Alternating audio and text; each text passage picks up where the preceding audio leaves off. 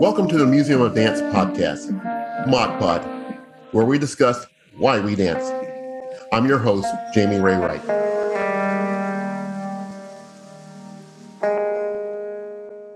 Today's artist has created a unique and varied career, starting with a dance conservatory education as a teen to the prestigious SUNY Purchase Performing Arts University program. This artist has been able to forge a career on stage and in film. Let me introduce to you Lara Jean Mummert. Thank you, Lara, for spending time with us today. Hey! Thank you for having me, Jamie, as always. Always love chatting with you. Excited to be a part of your podcast and chat with more people this time. Well, one of the interesting things is that you and I have a past. Oh, yeah. We have a big past. Well, I think I've known you since you were a youngster, which, announces that I am officially an old person. Maybe talk a little bit about, how we met and what kinds of things you've been doing. Time has definitely flown by. I feel like every time I blink my eyes, it goes by faster the older I get. And I always tell people life is like a roll of toilet paper. When you first get it, it's like, oh, I feel like I'm going to have enough toilet paper to last me a long time. And then you get to the middle of the roll and the bottom of the roll, and you're like, nope, never mind. But yeah, so to everyone listening, me and Jamie have known each other since I was about 12 years old, 12, 13, 14, like around that time of my life. I was training at Lions Ballet. I did the Lions Ballet summer program. I worked with Summer Radigan for a while, Alonzo King, and did their programs. When I was a kid, I trained with them. And then I started taking classes at Lions Ballet. And Jamie was that amazing, beautiful face that I saw every morning that I'd go in and, sign in for my classes. And we got to know each other, and you saw me grow up and train. And then I left and I got into the Alvin Ailey program when I was just turning 15. I went to New York. And I mean, who would have thought, full circle, I did all this training. I was in New York. I got my bachelor's of fine arts out there. I went to Purchase Conservatory with actually a couple people that are from San Francisco. Shout out Carly Johnson and a few others. And it's just, it's been a whirlwind, Carly Johnson actually ended up working with Robert Moses Kin for a while in that company, but we trained together at Purchase Conservatory in New York. And years later, I find myself seeing your face again, Jamie, and my career has gone, a whirlwind of things, many things that I've done. And I'm excited to talk about it with you here. And yeah, why not? Well, I've always been a fan. I've known a little bit about your activities. The dance world is small. Yeah. And I have so many friends and acquaintances all over the country. So every step of the way, I've kind of known that, oh, this is the next step for Lara Jean. So I've been very happy for you. Yeah, thank you. And, it's one of those things like in my career. So a little short thing, like long story short, everybody, I was dancing for a very long time, and I never thought, I loved choreographing. And when I was in New York, I would do little projects here and there. And I never thought choreography would be a thing until I graduated with my BFA from Purchase. And I got this random job. All of a sudden, I was hired with Bravo Channel, choreographing for Bravo Channel, some of their shows and events even. I got to choreograph for the Metropolitan Opera House for the Alexander McQueen tribute video when he passed away. And I'm like, here I am, 21, 22, with this great, I got hired to do this amazing, through this amazing experience, this great thing. And I was just like, wow, only in New York can this happen. And then I did a lot of choreography, and I for some projects and some theater stuff. And then I kind of threw the choreography away, and I was like, nah, this can't be my thing. So I went into acting and musical theater for a very long time, which I'll get to in a second. But I came back to California after COVID, and I ended up diving into choreography again. And I ended up, now it's kind of boomed a little bit. And I just choreographed a really big stunt show in Ohio, and I got picked up to go out into Los Angeles. We're going to be putting it out at Knott's Berry Farm.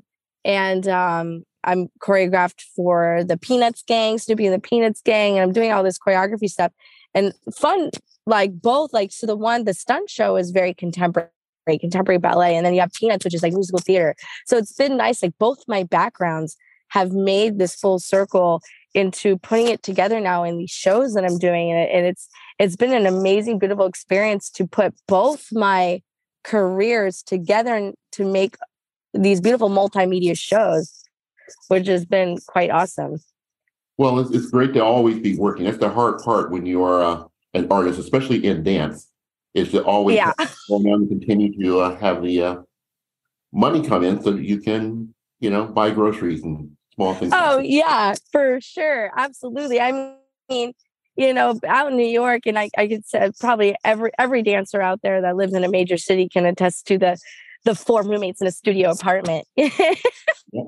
I mean, out in New York, I mean, we had 2 to 3 roommates, in the smallest, tiniest apartments when we were younger. And, you had to make it work. And, eventually that hard work always pays off. And with time and as you master your skills, things just start to come because you do meet so many people that we all are kind of in the same world together. And I've had so many people reach out to me from my past that I have worked with before that has just been like, hey, Lara, I thought about you for this project.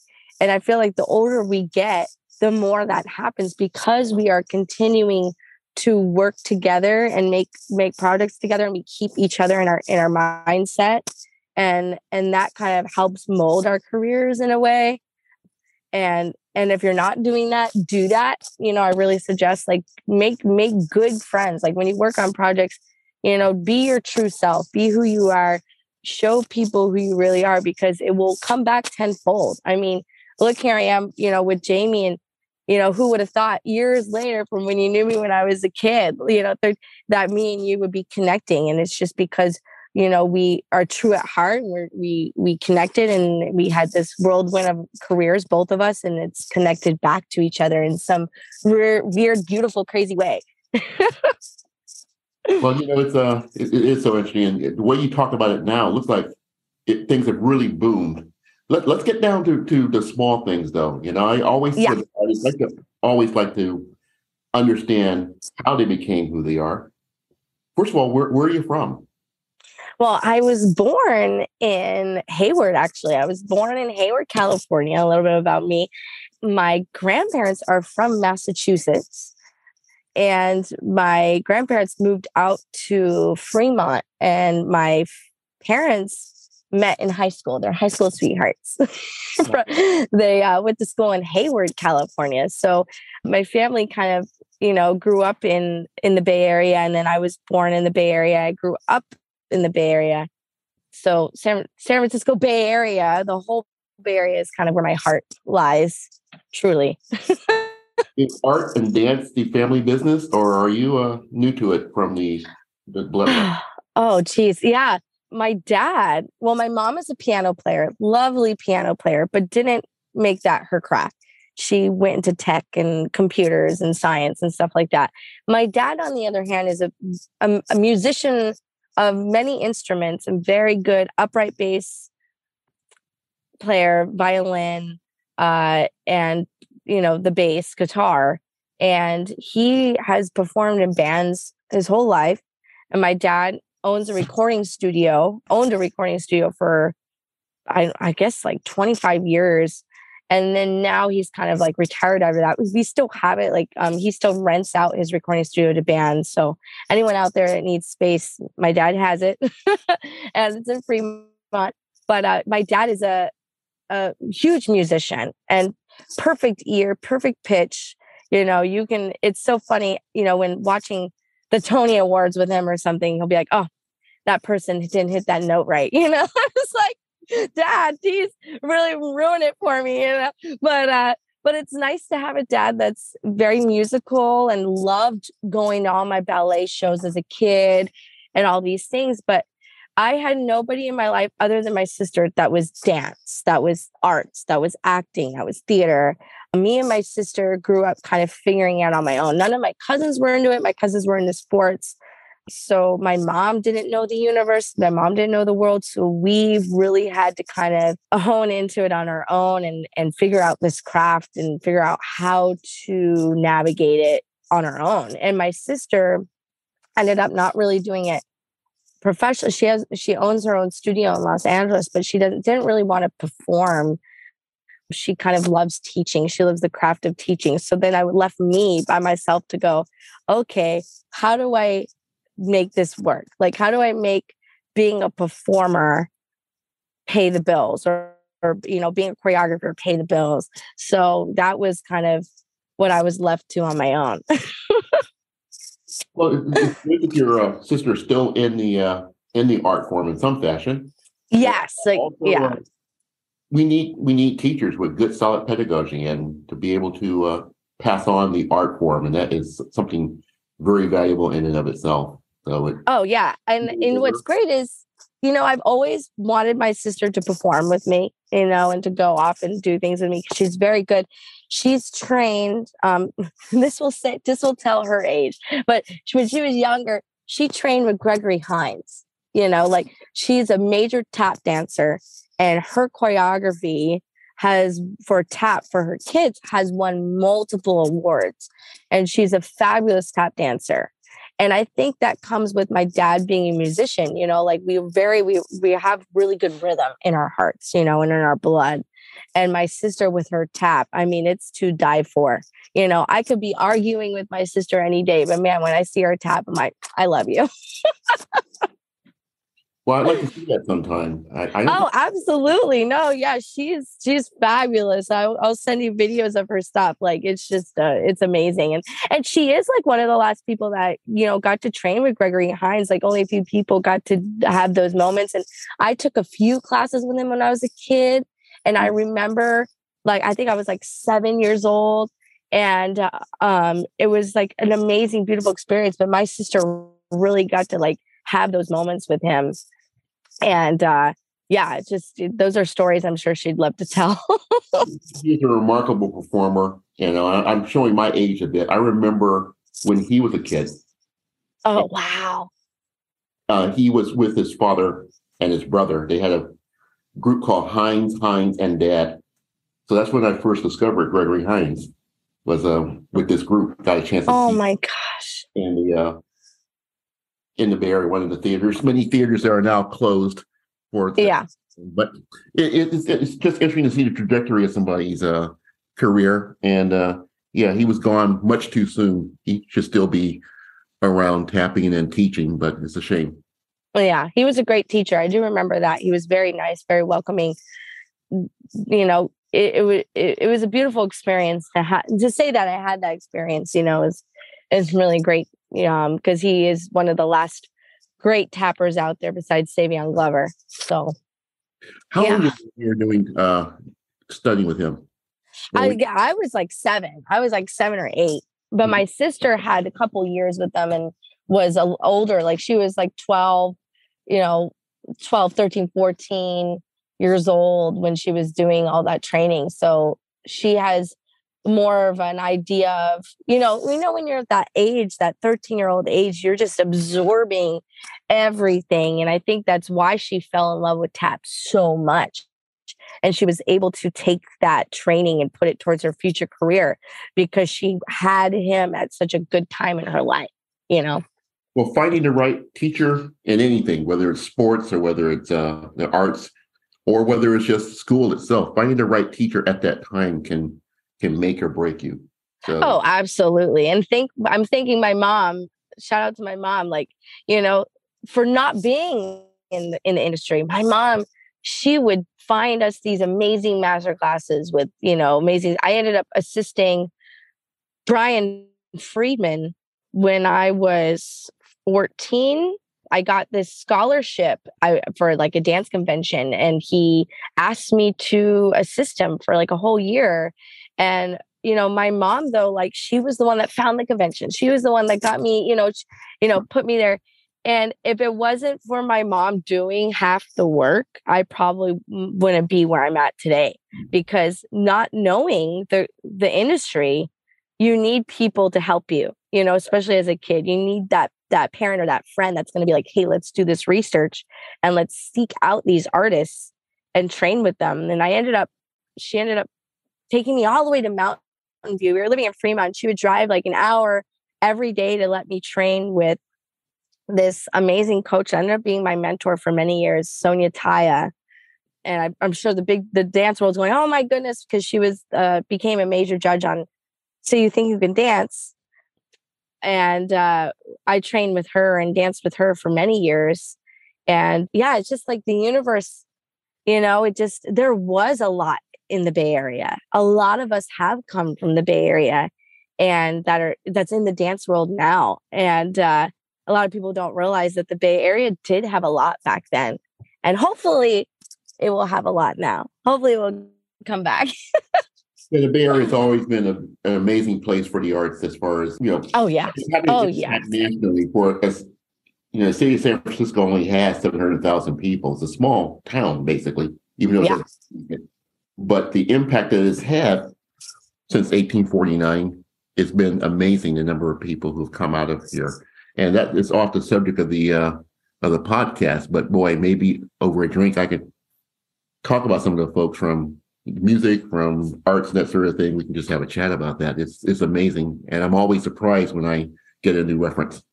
Yeah. And it is crazy to think that, like you're saying, that so much has come from such a small pool.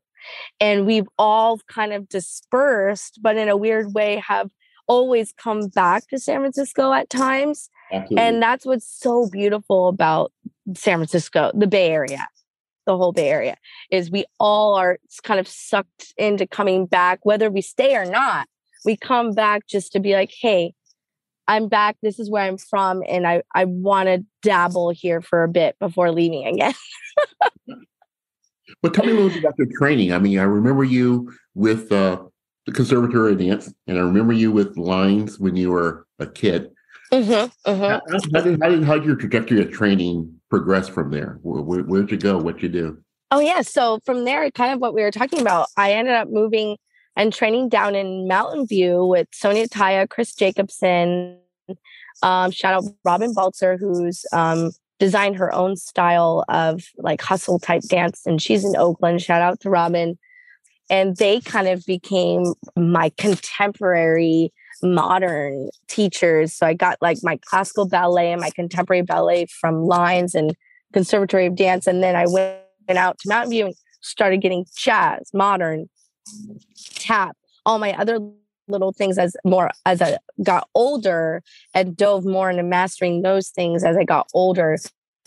And then that's what flew me into, who would have thought I would have been good at hip hop dance? So Brian Freeman is a hip hop jazz dancer. So I ended up then assisting him at the same time as I was training it all with all these other people. So I was constantly training. I was constantly working with multiple teachers at one time. And I really suggest that for a lot of artists, whether you're, just a painter, a singer, a dancer, actor. I really suggest taking from multiple people at the same time, because that really kept me, just kind of into it. I constantly was moving from one teacher to the next, and it wasn't bad. It was great because I was molding what I was hearing from one person and taking it to the other class and taking what they're doing, and it worked. And then when I went to Alvin Ailey, all that training that I got from being in the Bay Area at that point, it was at Alvin Ailey. So we got your Horton dance, your Cunningham technique, your classical ballet, your contemporary ballet, the jazz, the hip hop, the Caribbean, like all those styles then that I was kind of learning in the Bay Area. I got to New York and it's like, oh my gosh, now it's all in one school. And that was so cool with Alvin Ailey, is they started having a program that was everything. So I got a scholarship into that program and was then diving into that. But at that point in my life, I was really into classical ballet. So I was doing a lot of like point classes and things like that out there and training.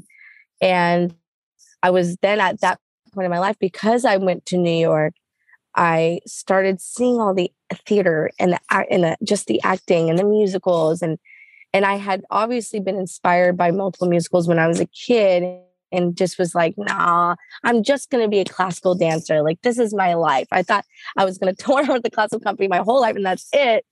And then I got to New York and I was like, wait a minute. I can't be like a horse with the blinders on. Being an artist, a true artist, I have to mold myself and try to know what all of this is about. Like a dancer, in my mind, anybody could think differently, but in my mind, I feel like a true dancer would be able to hear any style or would be asked any style and be like, okay, let's try it, let's do it, let's dance it and feel it and be inspired by it. So then I started going and training. I got into the Steps Ensemble over there at Steps on Broadway. And I was started training in musical theater, and then obviously more contemporary, more jazz, but then this dove into musical theater.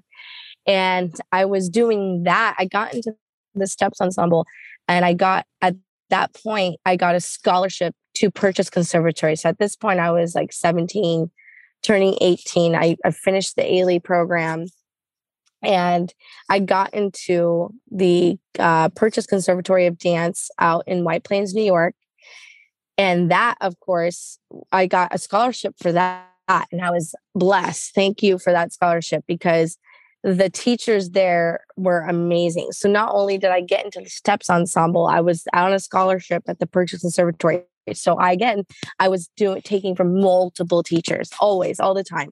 And, running back and forth, doing all these programs.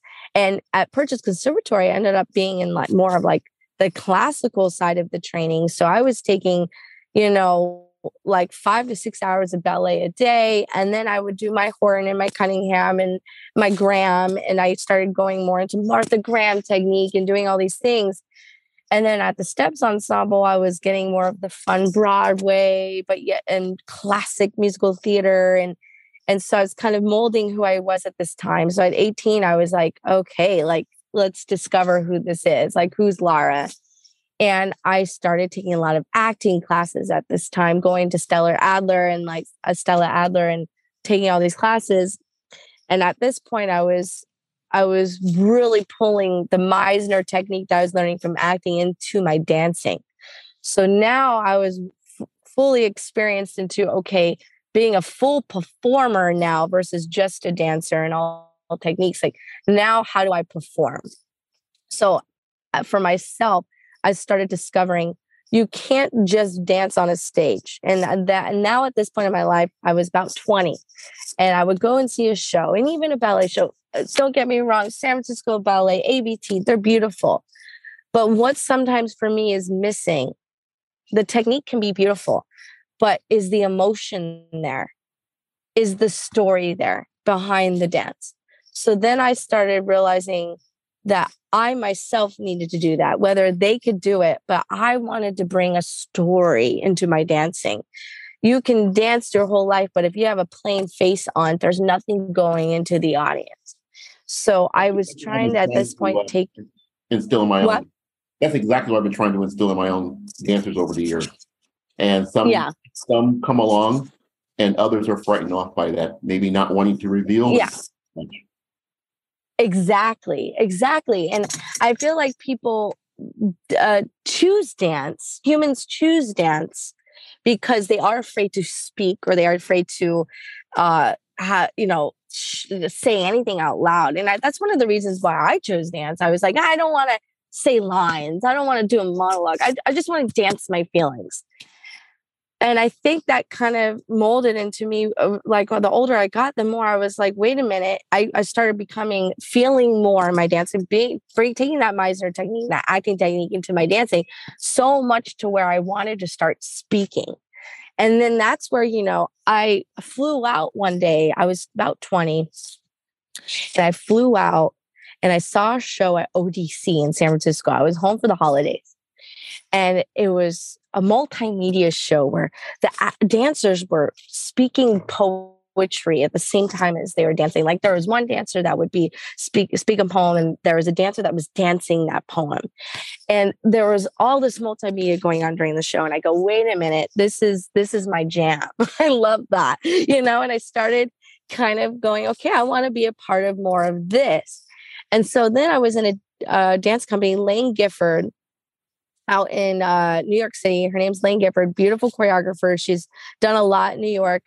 And I danced with her for quite some time. And she was doing that multimedia stuff.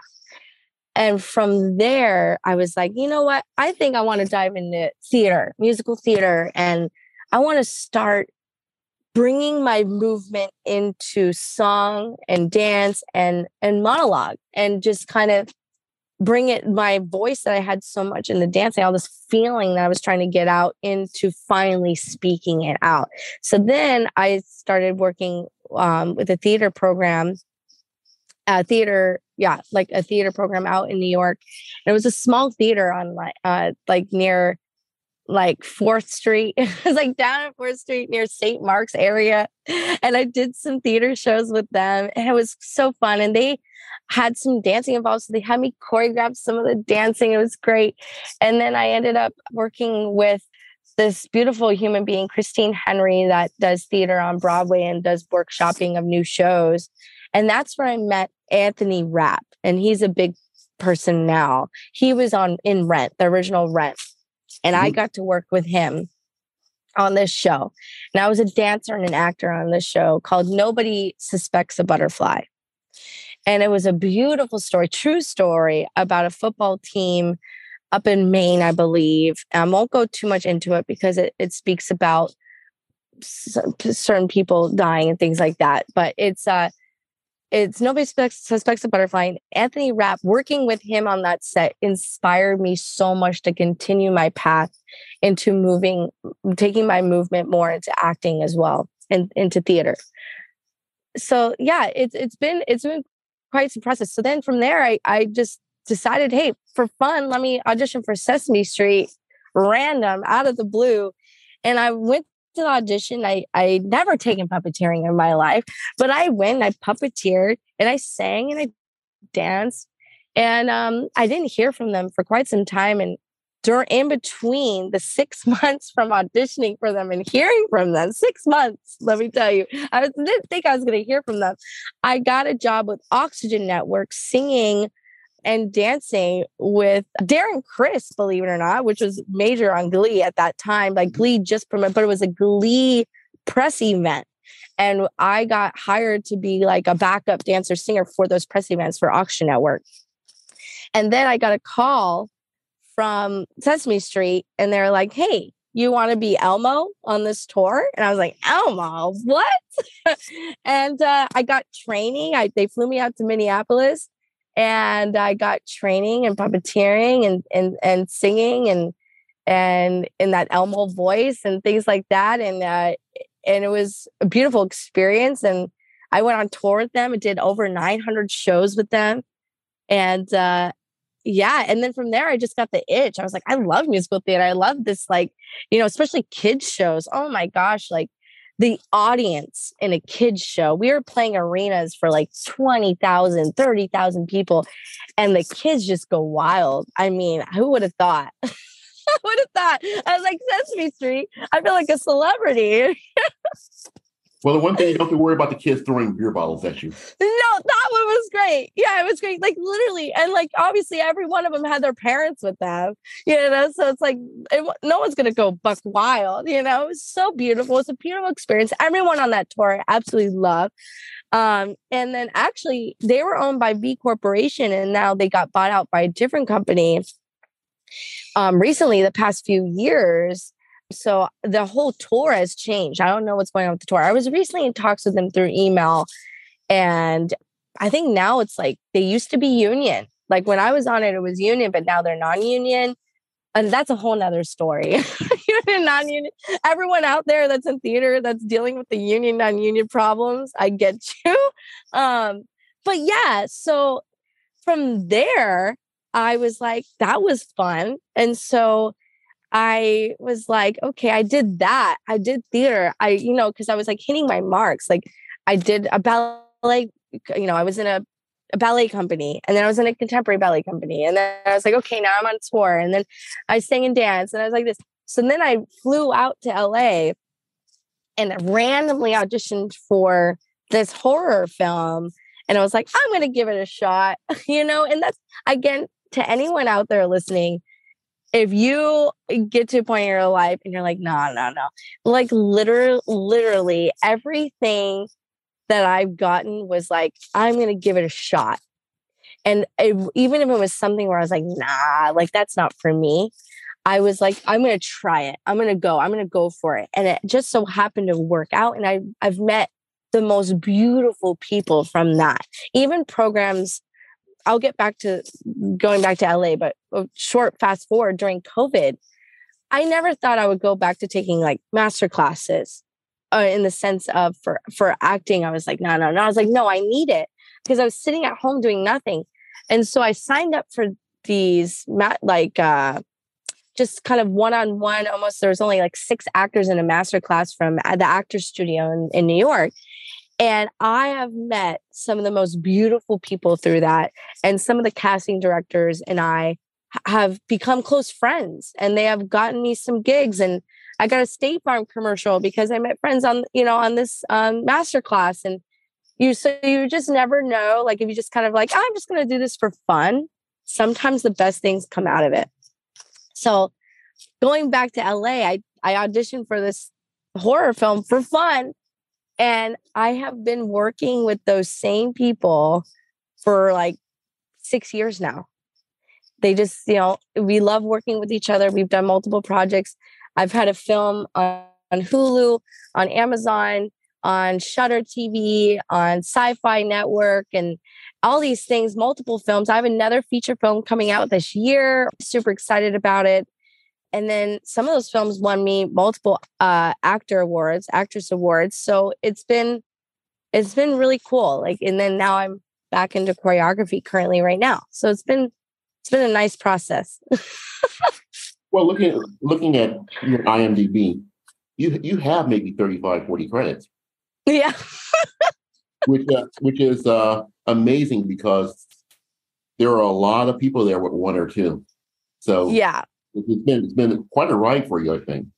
It has been. And, I never really thought I've been in magazines and I recently, Delirium magazine came out with an article spread about me and naming me, an upcoming Scream Queen and things like this. And I was just like, oh, wow, like this is a thing, like this is happening.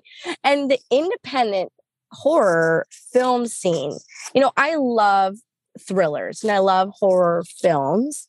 And so when I got into one, I was like, oh, this is fun. Blood. I get to pour fake blood all over me and go crazy. And who would have thought that the independent horror scene is they're so family oriented. Like everyone they support it. They support that scene. They support those films. And I got to produce a few of those films, and I'm currently writing my own film now. And it's been a whirlwind. It's been very exciting stuff. And I recently, I took a break during COVID, but shot a feature during COVID, which is great.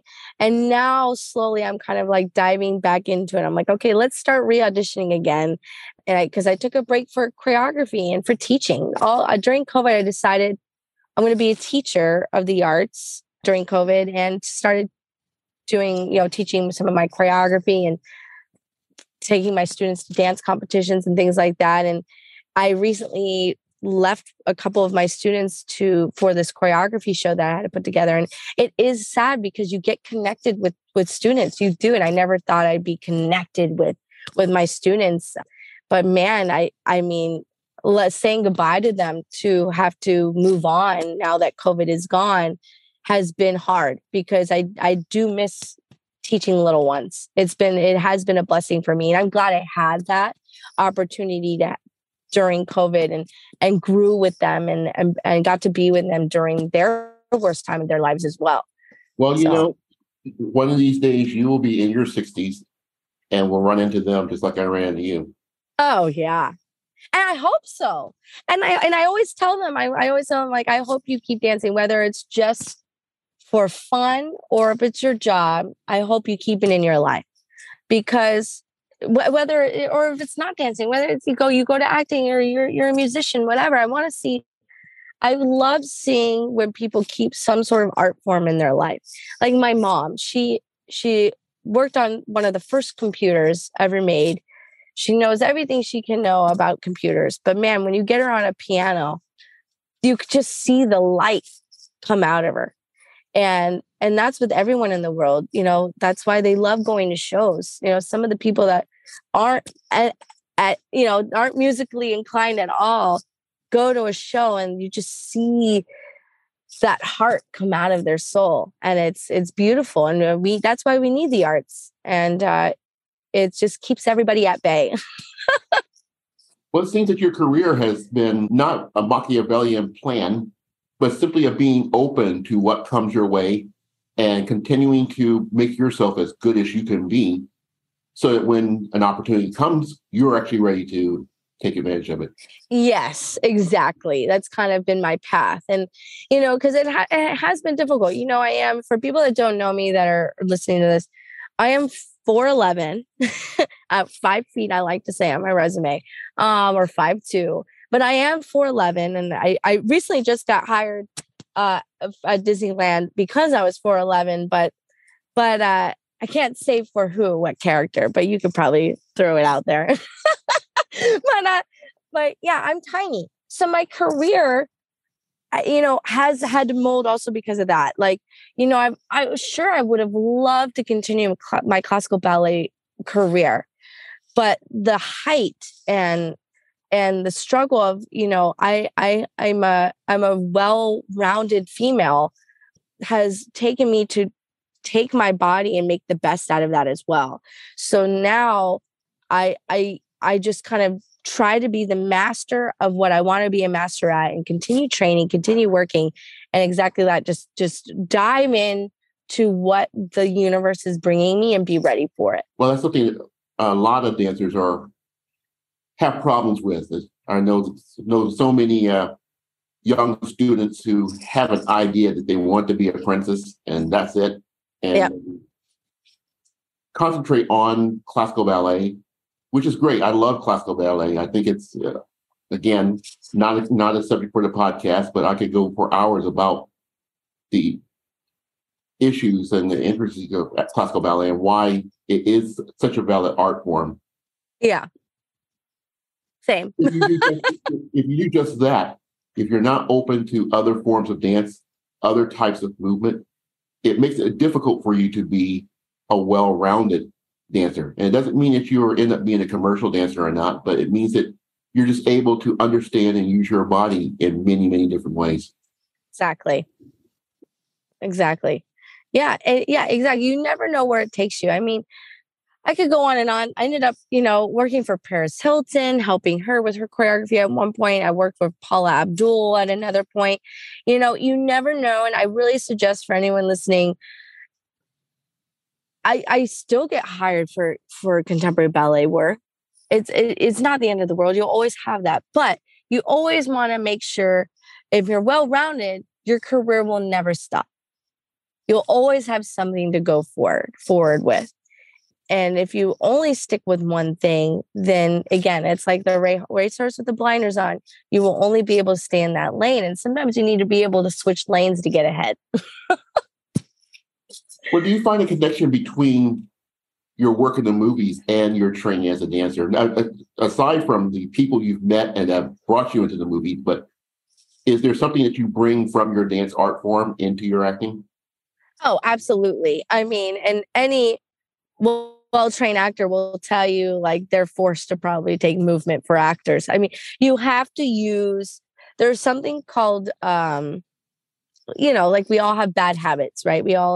And one thing that you learn as an actor is you never, you yourself as a human, you, Jamie, me, Lara, when we talk, when we communicate, So we probably do certain hand gestures, certain ways of moving our head, certain ways of sitting, moving our body, walking even, that we do as like what I do as Laura, what you do as Jamie.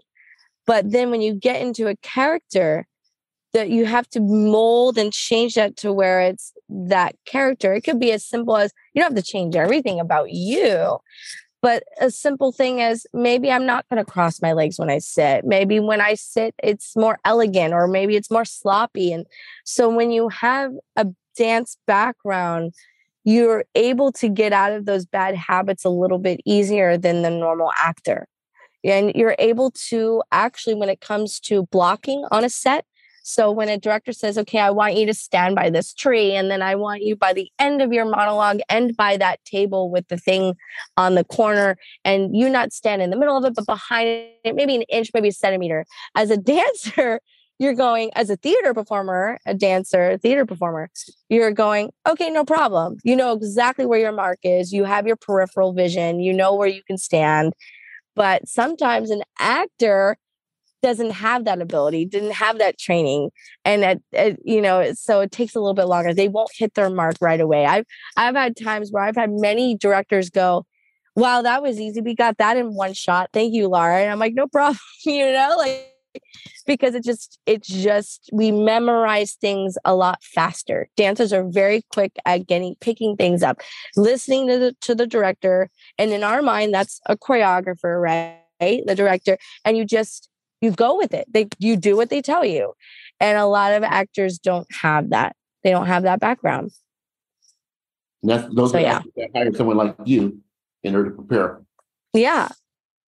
And I do find that it's easier for me also to memorize lines or to be in the moment, because I see it more as a performance and a dance versus just like structured, like, oh, this is what I have to do. I use my body to memorize where I'm going, and to then from there, the words just happen.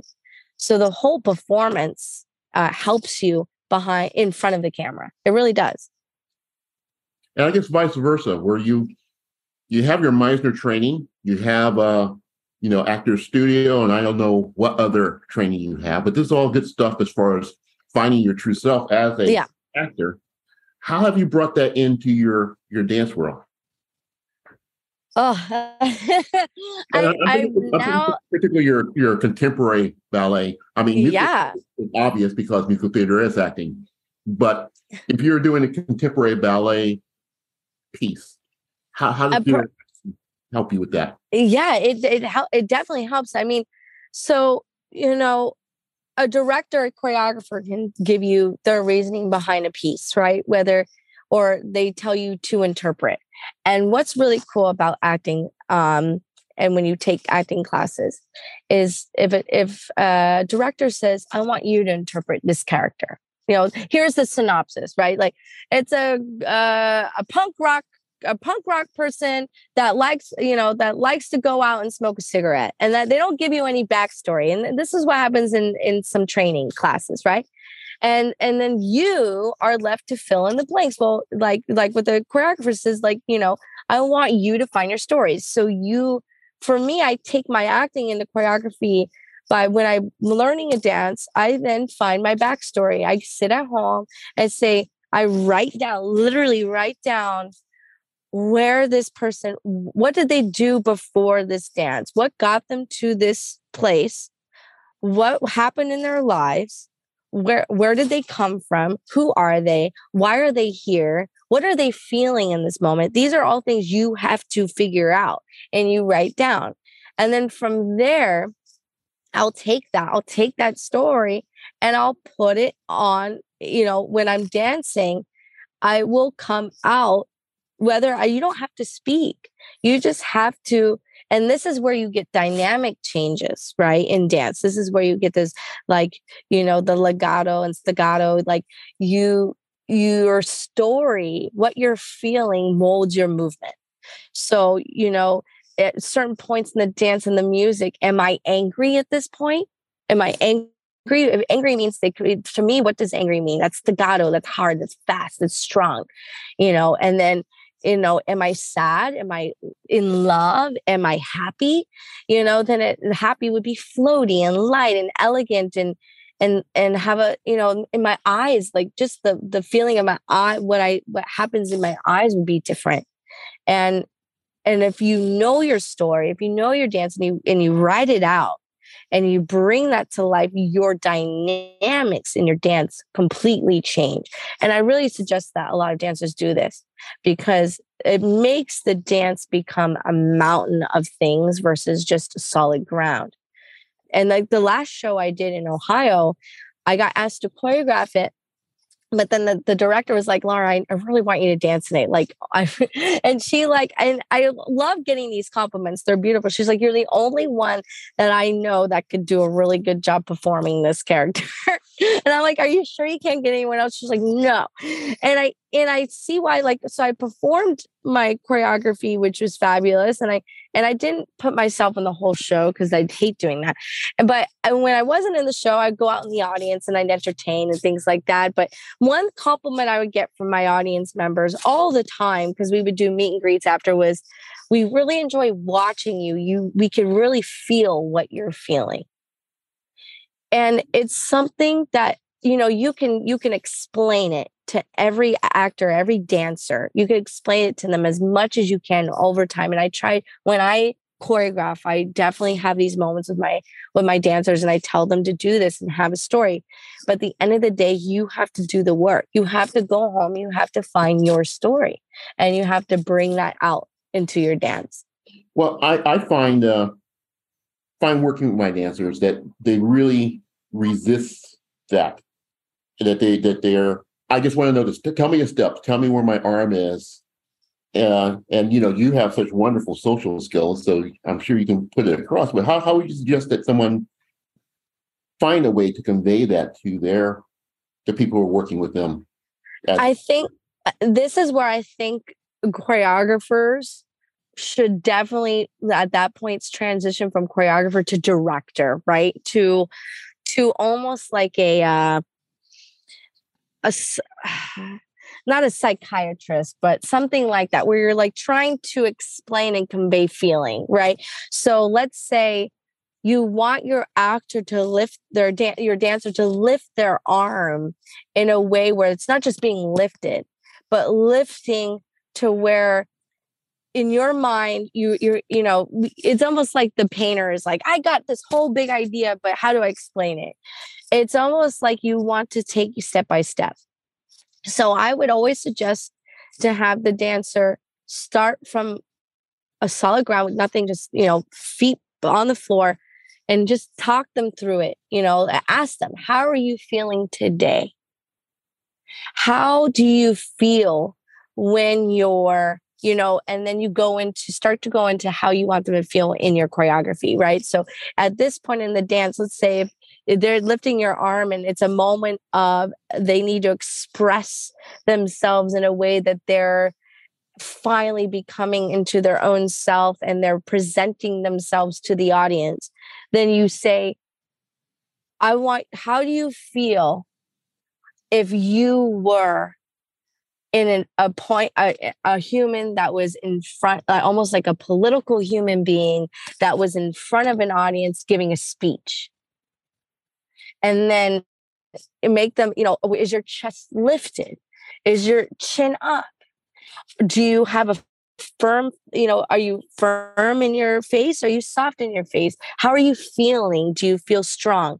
And then you see what they give you. And then if that's not what you want, then you don't say because obviously a politician is a different feeling than if you were to say, if you were a professor in front of a class, or if you were a mother in front of her kids. You get different feelings from that. So it is our job as choreographers to become the director and know more ways than none to explain to the dancer.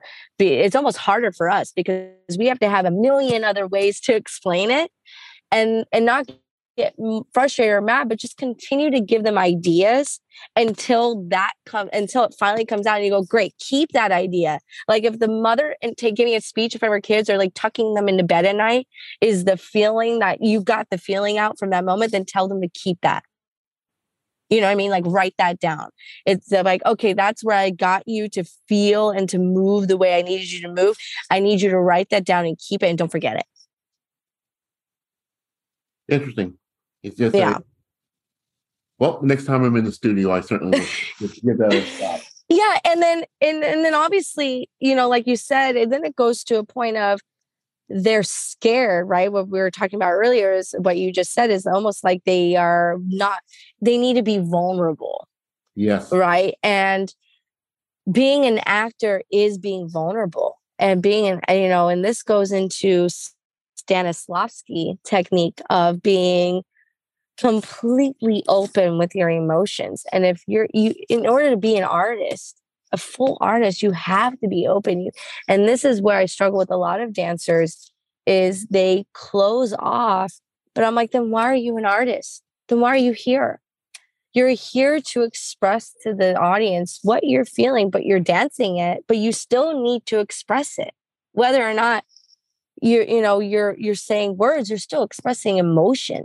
There's been times when I'm dancing and I start to cry because I am in such a moment of complete despair in my movement that it's coming out in my complete emotion because I'm fully invested, right?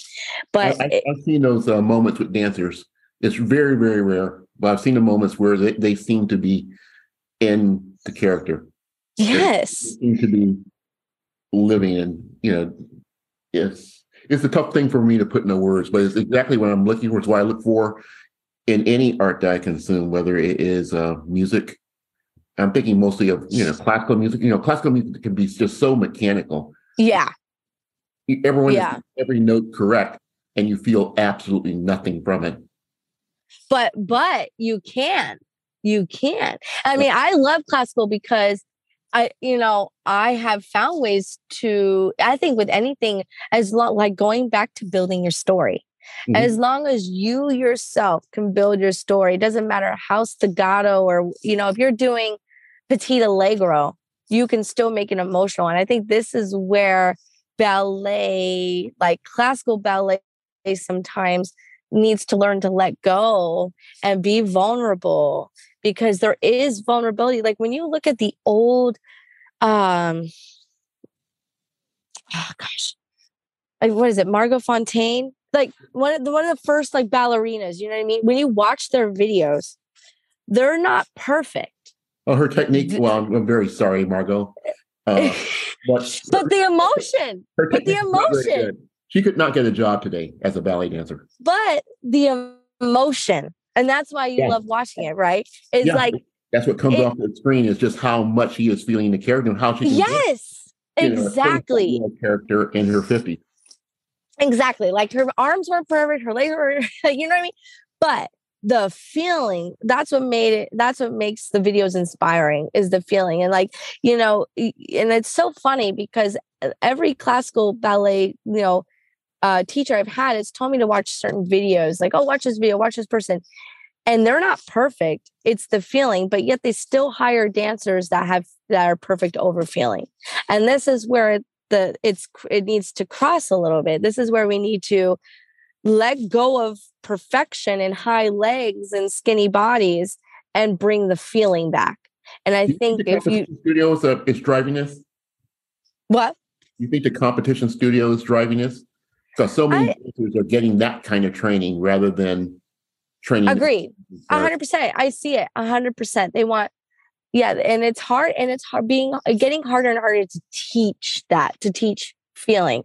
So that's why I always suggest taking acting class. And I actually would suggest your dancers, like, to take, and this is where if you want me to come in, I can come in and do more just acting exercises with them, but they have to be willing, right? Otherwise, I would force them to go take an acting class. And honestly, to any dancer listening to this, go take an acting class.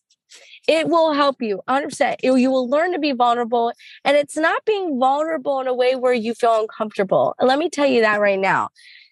You don't have to be vulnerable in the sense of, you don't have to tell me your life story. You don't have to tell me that, your mom and dad divorced when you were 2 and no, we want you to just be vulnerable in the sense of the character. And when you take acting class, you'll learn to understand how to do that to where you're not vulnerable, but you're vulnerable in the moment. You're vulnerable for that performance. And it probably doesn't make sense now, but if you take an acting class, it will make sense. Well, I certainly have considered that, just trying to find a way to get them into an acting class or to bring in an acting coach to take over for 3 or 4 rehearsals to just get that idea seated within. Yes. Yeah, I think that's what they need. I think they just need more of it, right? Almost like a weekly thing for a while, just to kind of understand where to put their bodies, where to put their mind. Because if you're afraid to be vulnerable, I think it's because they're not understanding that it's not really them. They have to learn how to pull from other feelings. That's not. It's hard to explain. You have to. Or it's not hard to explain. It's easy to explain, but I could go on forever. This is like will be a 2-hour conversation. Yeah, that is my great white whale. That's what I've been trying to do for 20 years on stage. And like I said, maybe a quarter of my dancers, I have maybe 1 or 2 per season. Yeah, that want to go there and go there on their own, and the rest are really worried that they will get the step wrong on the day. And you can play the wrong step or play the wrong note, right? You can do the wrong step or play the wrong note, but that note would be the note that was needed to be played at that moment. Yeah. Yeah. And that's the thing. And that's what's beautiful though about bringing that emotion, that being open to the dance, is that it changed the structure, the skeleton of the movement will never change. But as an artist, maybe my leg, like let's say I'm doing a developpe and a moment in the dance, it's supposed to be soft, it's supposed to be soothing, beautiful moment, or sad, whichever. But what if my feeling in that moment, that day, that performance changes from yesterday's feeling? That's what we want, or at least for me, that's what I want. So if your leg is lower today than it was in yesterday's show, because the feeling was different, to me, that's what I want. As a choreographer, that's what I want. I enjoy being surprised when I'm sitting in the audience. You can't do anything once you choreograph something and the folks are on stage. It's out of your hands. Yes. And it's how you do it. It's how the dancer does it. Yeah. Giving you names. There's one particular dancer who would do my choreography, but she would do it differently every single night. She just a different attack, a different feeling to it. And it would just depend on what's going on with her that day. And it would be exactly. And that's exactly, so she's doing the right thing. Absolutely. Whoever that dancer is doing the right thing. She is bringing her story to life, is something new every day for her. And she's bringing the movement is fresh. And that's how you make it fresh every day. You don't just come in and write the same sentence every day. Who does that? What scientist comes in and writes the same math problem every day? They come in and go, well, that math problem didn't work, or it did, but let's change it up today and see what else we get. And you don't want to become the mouse in the maze that goes the same path and never gets the opening. You always want to find different paths for yourself as a dancer and as a performer. And that dancer is doing it right, is going in saying, here's the movement. But what if instead of me doing this grand plie into this thing, I'm going to just do a light little thing and then go into my next step, and again, people that are seeing your movement, Jamie, that see it all the time, like let's say regulars that come to the show, they're even more in tune because they're seeing the changes and they're oh, this is different today. This is nice. And that makes it more fun. That makes it fun for everybody, you, the dancer, and the audience. Yep. That's exactly what I've been looking for. It's just we just, you just keep at it. Hopefully we can find a way to get dancers trained. Yes. In a more comprehensive way. I see it closing off. Yeah, absolutely.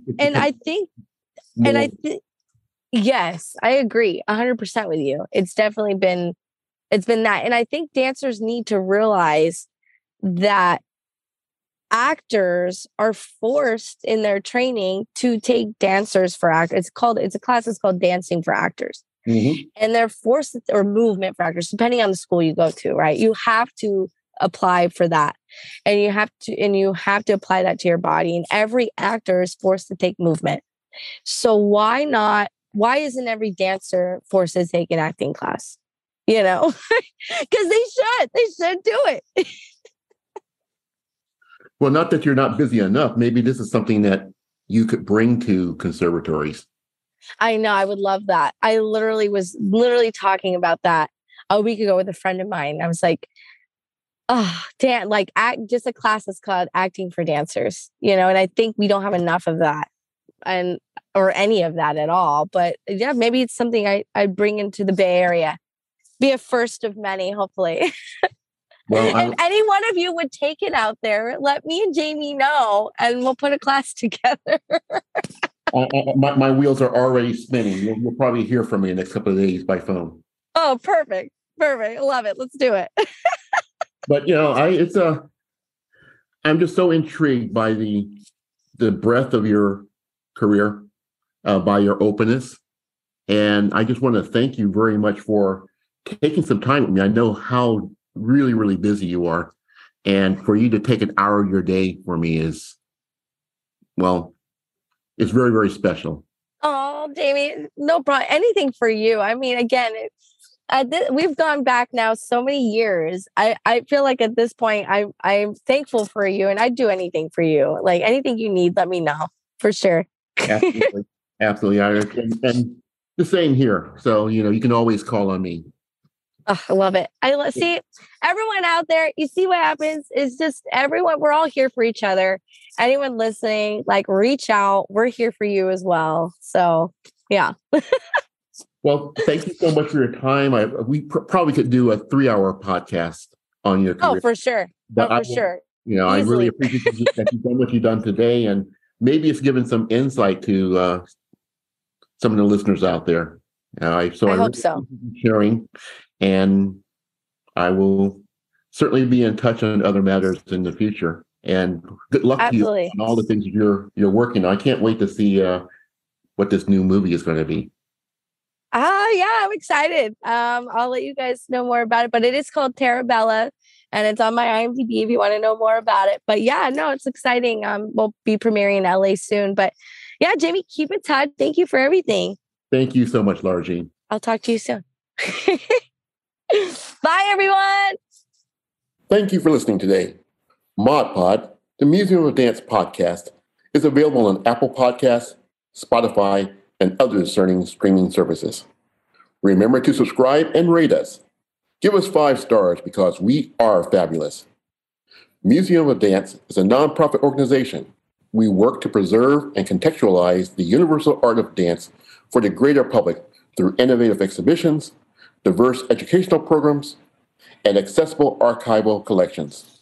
Explore what moves you at museumdance.org. You can sign up here for emails, like us on Facebook, or follow us on Instagram.